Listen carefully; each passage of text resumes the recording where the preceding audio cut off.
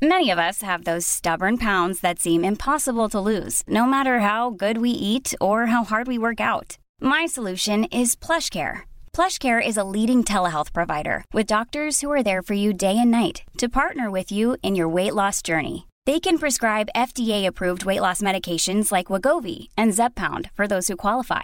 Plus, they accept most insurance plans. To get started, visit plushcare.com/weightloss. That's plushcare.com/weightloss. Ready to pop the question? The jewelers at BlueNile.com have got sparkle down to a science with beautiful lab-grown diamonds worthy of your most brilliant moments. Their lab-grown diamonds are independently graded and guaranteed identical to natural diamonds, and they're ready to ship to your door. Go to BlueNile.com and use promo code LISTEN to get $50 off your purchase of $500 or more. That's code LISTEN at BlueNile.com for $50 off. BlueNile.com, code LISTEN. Ladies and gentlemen, welcome to Spark Encore. Will you please welcome your host for this evening, Charlie!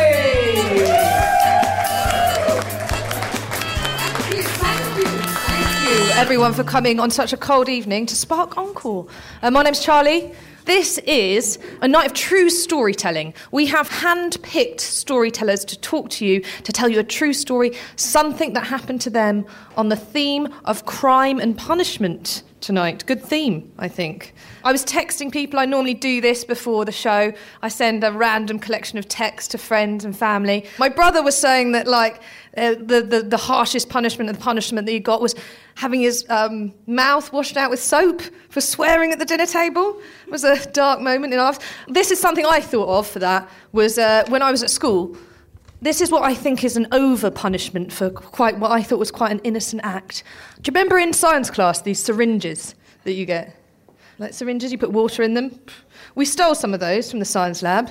Big deal, that's not that big. We're just to use as water pistols, and I had a little piglet, and we had to feed it with the thing as a sort of game. And then when the teacher found out that me and my best friend Raki Shah had stolen these, right, she gave a whole talk to the whole year about drugs. And convinced us, no joke, convinced us. I was, as an 8-year-old child, convinced that I was a junkie. She was like, do you know who uses these needles? Druggies and junkies. He obviously had a lot of problems, Mrs. Adams. And she brought them out on us and split us up. Me and Raki Shah, no longer friends to this day. How awful is that, right? No, we were no longer allowed to be friends. We had to sort of live our primary school lives separately. And I think now we're friends on Facebook, so every cloud. Okay, so we're going to bring on our first storyteller. Without further ado, actually, give your warmest welcome to the lovely Michael, ladies and gentlemen.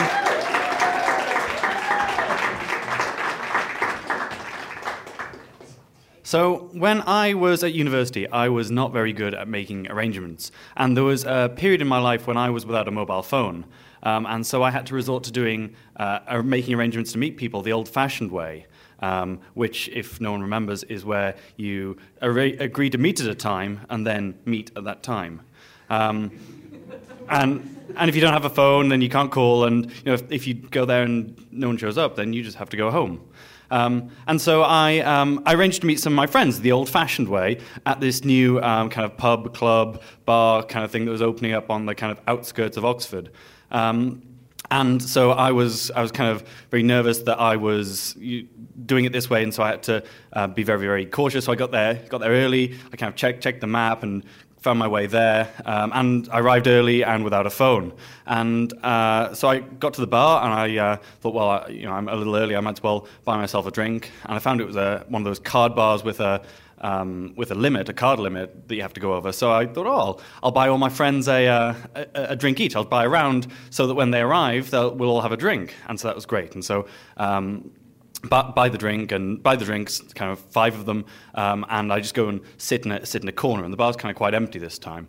And this is kind of 2009, and the bar was one of those kind of tiki-themed bars with palm trees and stuff. So I'm in this kind of like corner seat with palm trees and stuff around in this kind of quite empty bar, just drinking my drink on my own. And so the bar starts filling up slowly, and people arrive and start dancing, and my friends don't arrive. So I think, oh, well, I finished my drink, I might as well drink the next one. There's no point me buying another round. So I start drinking the next one, and then more people arrive, and I'm still the creepy guy in the corner.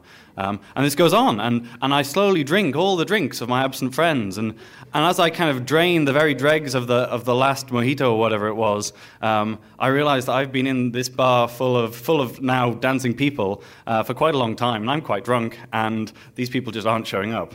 And so it's that time when I think got to cut my losses and leave. So I leave the bar, and I turn and I head off home. And I'm in that kind of state where when you're that drunk, where you just plow ahead. You're just flying, and you just don't have any concept of time, and it's fantastic. And you just fly, and normally you just get home so quickly, and you don't even notice it. And so before I even realized, I was in the middle of nowhere, and I'd somehow walked completely the wrong direction and had ended up in some small little suburban kind of area, probably just somewhere outside of Oxford.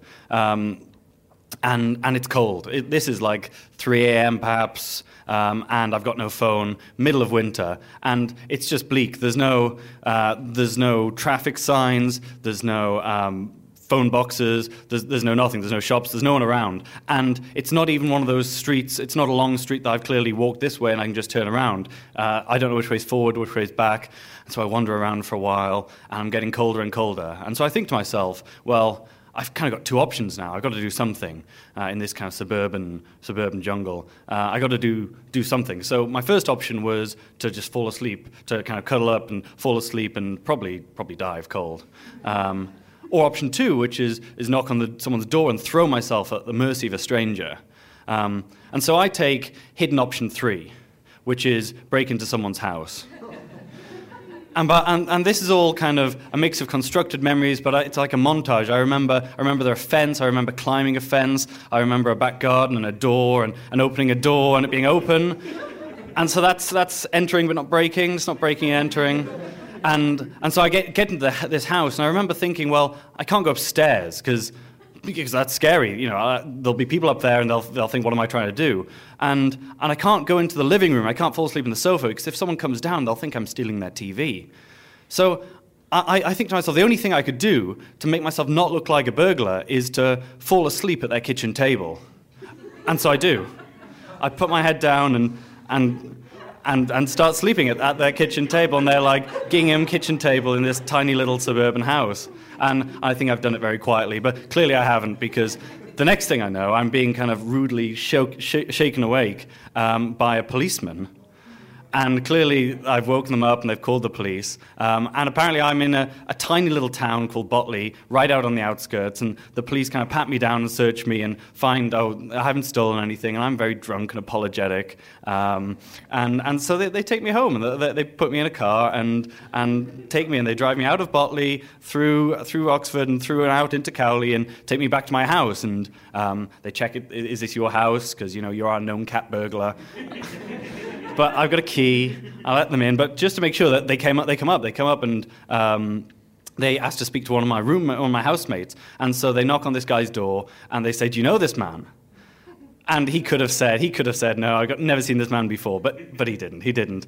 And then they ask him, "And so, do you make a habit of breaking into houses?" And pretty good for 4 a.m. He replies, "If I did, it wouldn't be ones in Botley." And so I go to bed, and in the next morning I wake up, and I feel a bit bad, and I can't quite remember everything, but I check my pockets. In my pocket there's this piece of paper, and it says police report, and it's a report for why I was searched, and it just reads, "Man found asleep at kitchen table, man not identified by family." I still have it. Thank you.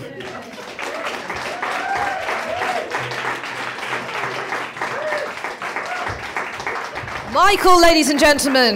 Yeah.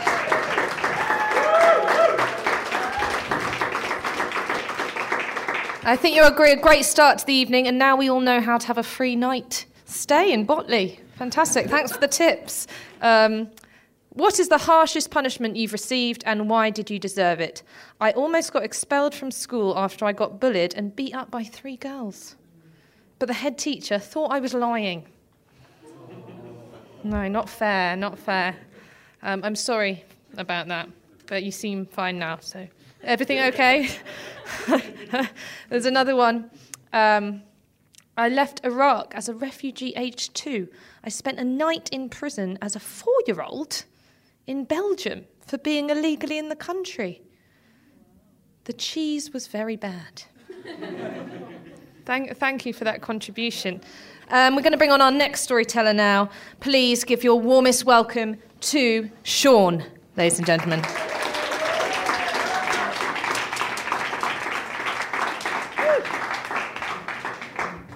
Okay, thank you for being here. This story is why I wake up with a smile on my face. May 16th, 2002, SWAT team smashed my door down in Phoenix, Arizona for running an ecstasy ring. As a young person, I went out there, made some money in the stock market. It went to my head and I started throwing rave parties, had people bringing ecstasy over. So I was not only breaking the law, take full responsibility. So I end up in the jail. It's got the highest rate of death in America. As soon as I go in, Aryan Brotherhood prison gang come up to me and ask me what my charges are. And I don't understand it because it's on a little printout from the jail. It says conspiracy, crime syndicate, and all this legal stuff. And I say to them, I'm not sure what my charges are. Like, tell us your charges. And I said, I was SWAT team raided me today. I don't understand the charges. They're like, are you a chomo? I said, what? I'm not chomo, I don't know what chomo is. So they're almost about to attack me. And I pull my charge sheet out, and they look at my charges, and they see I was dealing ecstasy, and that's acceptable to them. So then they send me to they send me to the head of the gang, and he explains all the rules I must follow, or else everyone's going to smash me. If someone calls me a punk, a bitch, or hits me, I have to fight them on the spot, or else the whole gang will smash me. Must take showers, or they'll smash me for bad hygiene. Can't go making friends with the guards, they'll smash me for snitching. Can't go sitting at the tables with the other races, they'll smash me for that. So that was my first year in the remand jail. I was in medium security. A year in, I asked for a bond reduction. My bond was $750,000 cash only. And I go to court, and the prosecutor sabotages the hearing, and the judge doubles my bail to $1.5 million from $750,000. And I get classified then over to maximum security. Don't know anyone there. It's mostly murderers, a few crystal meth chemists.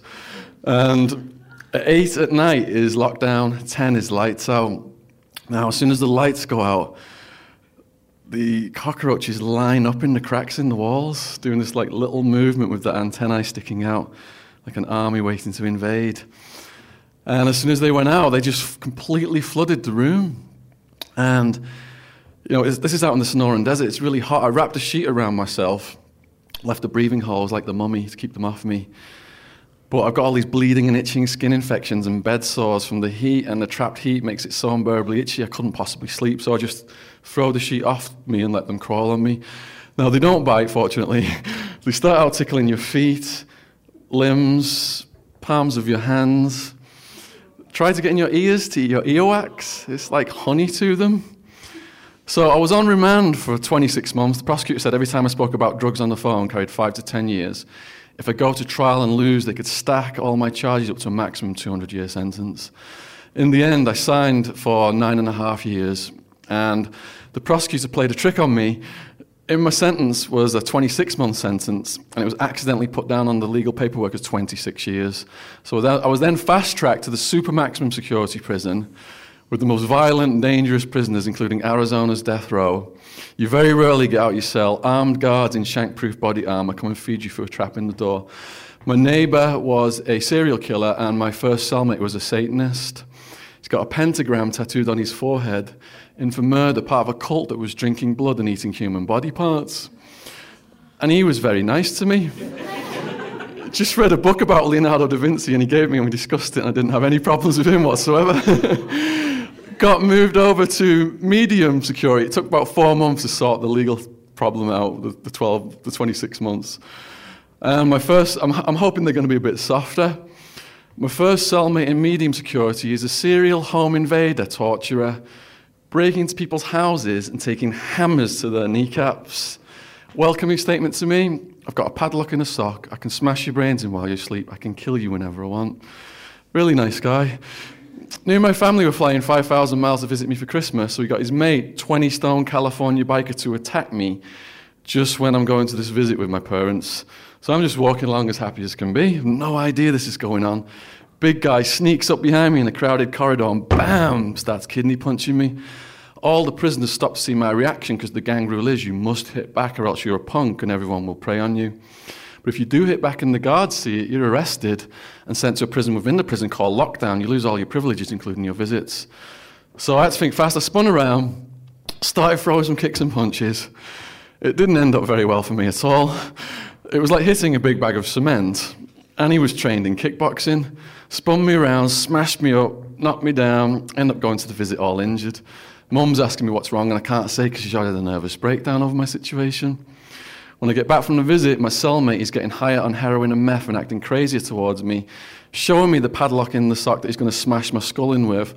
I got so scared. It was the only time I called for outside help. I called my family and said, look, can you put a call into the British Embassy? I think this guy's going to try and kill me. But if the embassy called the prison to get me moved, they can't see anything I've said that would get him in trouble because that would make me a snitch. And the gang rule is KOS, kill on sight for snitches. So everyone would want to kill me. Fortunately, the embassy handled it appropriately and I was moved without getting in any trouble. And he was throwing batteries at me for a couple of weeks afterwards until I got a cellmate who was bigger, who had some words, and it stopped after that. Now, my new cellmate, he knew what had gone on with these guys, and he introduced me to someone who he thought would protect me. A guy called Two Tonys. He said, I want you to play chess with this guy. And I said, well, what's he in for? Mass murder. He's an Italian mafia associate. He left the dead bodies of rival gangsters from Arizona to Alaska, and he's serving 115 years. And I'm thinking, do I want to play chess with this guy? If I beat him, he might be mad at me. If I let him win, he'll see through that and he'll be mad at me. So I played chess with him, and I beat him, and he was speaking his mind. And I said, that's why I beat you, because you're speaking your mind. He said, I like you. You're honest. Will you write my life story? And he dictated his life story to me, and he protected me, and I never got attacked after that. Now, one day he came in my cell with his favourite book, A Day in the Life of Ivan Denisovich by Alexander Solzhenitsyn. He said, you've got to read this. And I'm reading it, and it's about Ivan, who's in the Russian gulag, where it's so cold if you spit, your spit freezes midair, and they're working these guys to death. They're just all replaceable.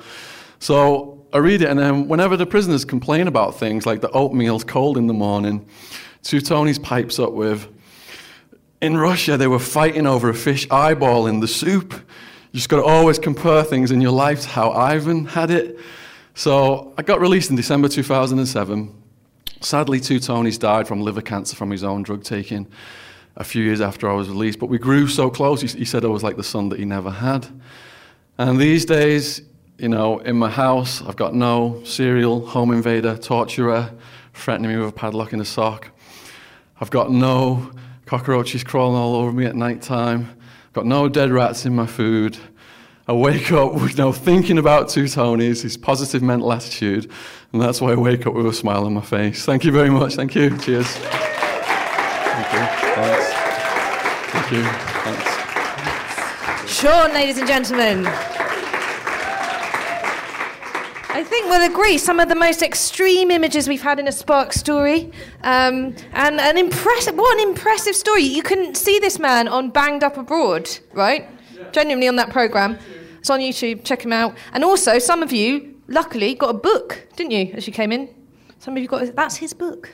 Yes. Kindly donate those books to Spark. Round of applause for him again.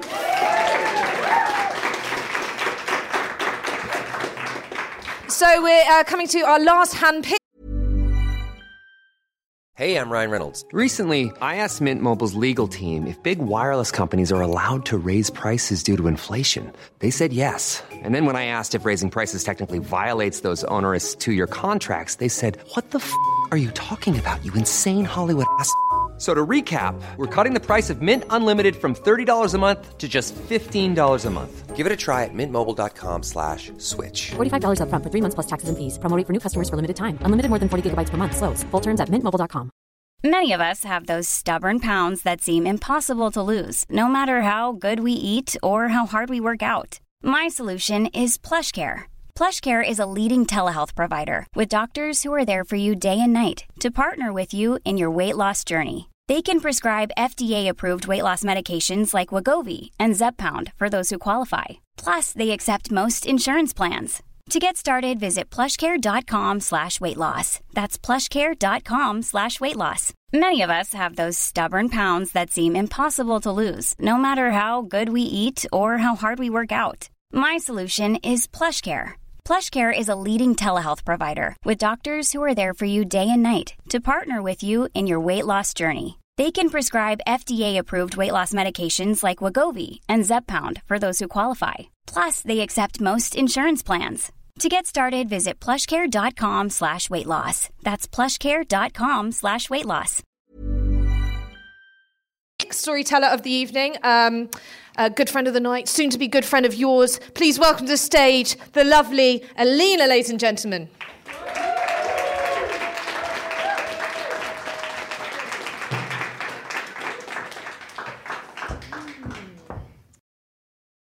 So I had a friend called John, and I met him at university. And he was in his final year, and I was in my first year. We bonded over the fact that we were slightly depressed and really into Pink Floyd. But he was such dicks. But he left and graduated and became a journalist. I did a French law degree and became badly in debt. And I kept in touch with him, which I'm very glad I did, because about a year after I graduated, he offered me a job, and I really needed the money. And he said, listen, it's just a couple of days camping at the weekend. It's £400 plus expenses. We'll just hang out, really. And I was like, yeah, sure, I'll be there. I'll be at your house. So I turned up at his house, and he had this amazing motorhome. And as we were driving on the way to a campsite in Bournemouth, he told me what we were going to do. We were going to infiltrate a group of ageing caravan swingers at a naturist site in Bournemouth. I'd said yes already, so it was a little late to backtrack at this stage, which of course he knew. But you know what? I thought I'll make a day of it. You know, I'll just enjoy it. So I got there, and it was actually quite beautiful. The sun was shining, all these happy people everywhere, so naked, everything trimmed, not everything. And I thought, you know what? This could be fun. So when we got there, also we had to go to our guys. They were caravanswingers.co.uk. They were under the cover as well. They were actually in the back field where they had lots of privacy. And we had to say we were there with Martin's birthday party. So that's what we said. And he told me, look, basically your name is Nadia, because I signed you up as that, because my girlfriend was supposed to come here, but she's busy. And I was like, okay, my name's Nadia. When I met Martin, whose birthday it was, I said, he goes, hiya, I'm Martin. I said, well, hi, I'm Eleanor. He said, I thought you were Nadia. And I said, yeah, that's short for Eleanor. So that was an excellent start. So we got in there, and everyone was actually lovely. They were considerably older, which I thought was great, actually. Not that, anyway, another story. But I thought they were very nice. They were very welcoming. They were librarians, charity workers, retired teachers. I just thought it was absolutely wonderful. And to be honest, I just felt incredibly guilty because I was there infiltrating these people's private time. I didn't think anyone needs to be judged for doing, as long as they weren't doing any harm, which they weren't. I felt a little bit dirty, and not even in a good way. And it kind of reminded me of my mother, who's in sort of mid-50s, decided to have lots of sex with men online. Not actually men online, she met them online and had sex with them in real life, just to clarify.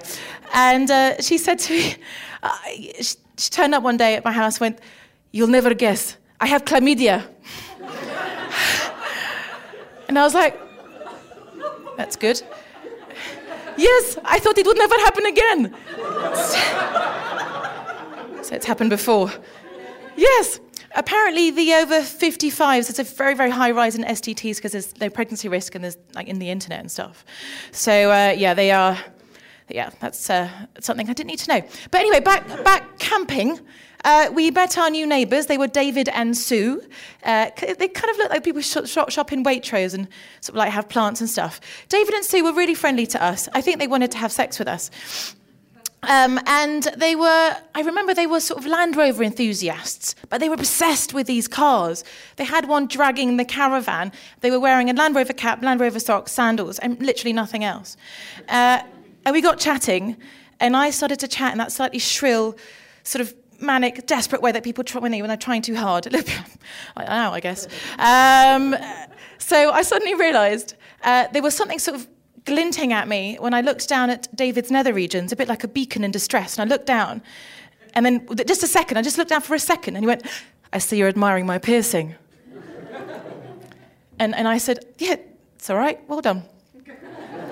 And he said, "So I just think you and John are really nice, and just wondered if you wanted to go back to our caravan and play later."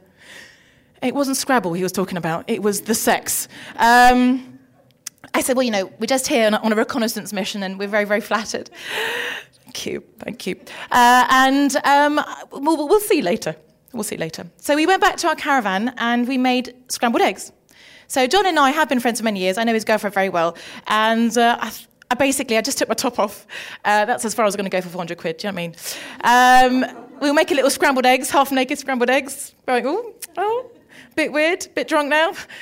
Could if you weren't with your girlfriend, but I don't like him that much. So we made our scrambled eggs, ate them, and we went to the evening drinks and nibbles, which was incredible, which was really, really interesting, because we had wine in a box, and we had quavers and peanuts, and that was pretty much it. And there was a lady, I think she was in her mid-60s, and she was wearing nothing but a chainmail and a thong, which I thought was just amazing. I'd never really seen anything like that in real life. And so John had a dictaphone with him, and what he did was he pressed play instead of record. So out of his pocket, little bits of conversations they'd had previously started playing. He sat there absolutely frozen. And then he thought, you know what, they're all just been gathered here to rumble us, expose us, ironically. And in fact, they didn't. They just gave us some more wine. They were just having a party. And then I felt even more guilty and more dirty because they were ever so nice. At one point in the evening, I held John's hand. And basically, I spent most of my adult life not in a relationship. So it was really nice to sort of have a boyfriend for the weekend, even if it wasn't real. But anyway, I was about to say I have one now, but that's a complete lie. I just wanted to make it a happy ending, but it isn't. It's a very sad ending. Still alone. Imagine someone near me on my bed. Sometimes I make up pillows of a man. Does anyone ever do that next to them and pretend there's someone there? No? All right. I'll get on with the story then. So after that night, it was not something I do very regularly, so pretend to be someone else, and I felt really quite gross about it. But we went back and we were trying to find headlines for the actual story. We had a photographer in the other kind of field, sort of photographing the whole thing from a long lens. No one was actually exposed. It was just kind of to get an idea of it.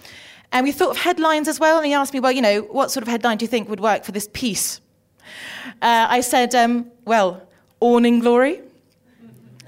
Yeah, I think that was amazing. And he actually came up with Camp Perv Vans. Yeah, I know, but look at that reaction. And it was just a terrible piece of journalism. And so we sort of got back into the van, we drove back, and I was just sort of a bit depressed, in silence, really. And then when he sort of dropped me off at Euston, I sat there at the bus stop thinking, what have I just done? This is the most pointless, unjournalistic, idiotic piece of thing I've had a very big hand in helping with. I shall never do this again. I did, but I'll just do a bit on that later. But I stopped talking to John because I speak Romanian. I'm Romanian originally. And he did another thing of asking me to turn up near Harrods once. And I did. And what he wanted me to do, again, he didn't tell me. I should have learned the first time, right? He actually said, well, what I want you to do is go up to Romanian gypsy families begging around Harrods and ask if you can buy their baby. And I said, no. And left. And that was the last time I spoke to him. But I did do another swingers job, but this time I didn't do anything. I'm not like some sort of slut or anything. But I went to a swingers night in Mayfair where I actually had a job writing about it, sort of on a more official capacity. And I went with my friend Jake, and I kind of loved Jake, and I wanted Jake to think I was really fun and cool, because I'm not actually, but I really loved him. And I went with him, and he sort of left me alone, really, with all these like wet, not actually that way, but like just horrible people everywhere, like all doing things. And I was only I was only sort of there to watch and everything. And he ended up running around, leaving me alone and doing things with other women. And basically, at one point, he was running around trying to find a loo. He actually said, "Leave me alone, get away from me, I don't even like you." And it turned out he was about to soil himself because he'd eaten something really dodgy the day before in a flat in Mayfair. And then I got so angry, I got so drunk, I put my coat on and my hat and my scarf because it was very cold with all these naked people everywhere. And I said, "I'm going." And he went, "Fine." He was actually busy with a lady at that point. I said, "Do you know, I'm just actually going now?" And he went, "Fine." I took his head by the hair, just pulled it to my face, and I went, "I'm leaving now." And he goes, "Would you just leave me alone? I've got a lift to Brent Cross here." That was something I'll never forget, and I've never actually told anyone that story, so please put it out of your minds right this instant. Thank you ever so much.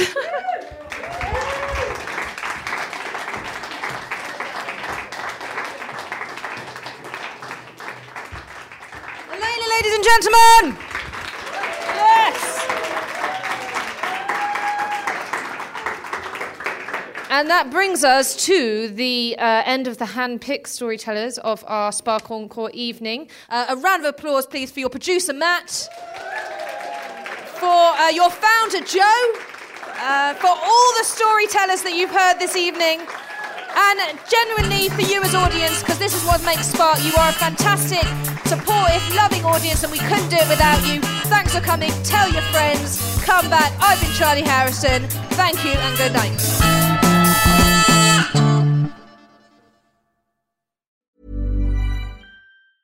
Normally, being a little extra can be a bit much. But when it comes to healthcare, it pays to be extra. And United Healthcare makes it easy with Health Protector Guard fixed indemnity insurance plans. Underwritten by Golden Rule Insurance Company, they supplement your primary plan, helping you manage out-of-pocket costs without the usual requirements and restrictions like deductibles and enrollment periods. So when it comes to covering your medical bills, you can feel good about being a little extra. Visit UH1.com to find the Health Protector Guard plan for you. Planning for your next trip? Elevate your travel style with Quince. Quince has all the jet-setting essentials you'll want for your next getaway, like European linen, premium luggage options, buttery soft Italian leather bags, and so much more. And is all priced at 50 to 80% less than similar brands. Plus, Quince only works with factories that use safe and ethical manufacturing practices. Pack your bags with high-quality essentials you'll be wearing for vacations to come with Quince. Go to quince.com/pack for free shipping and 365-day returns.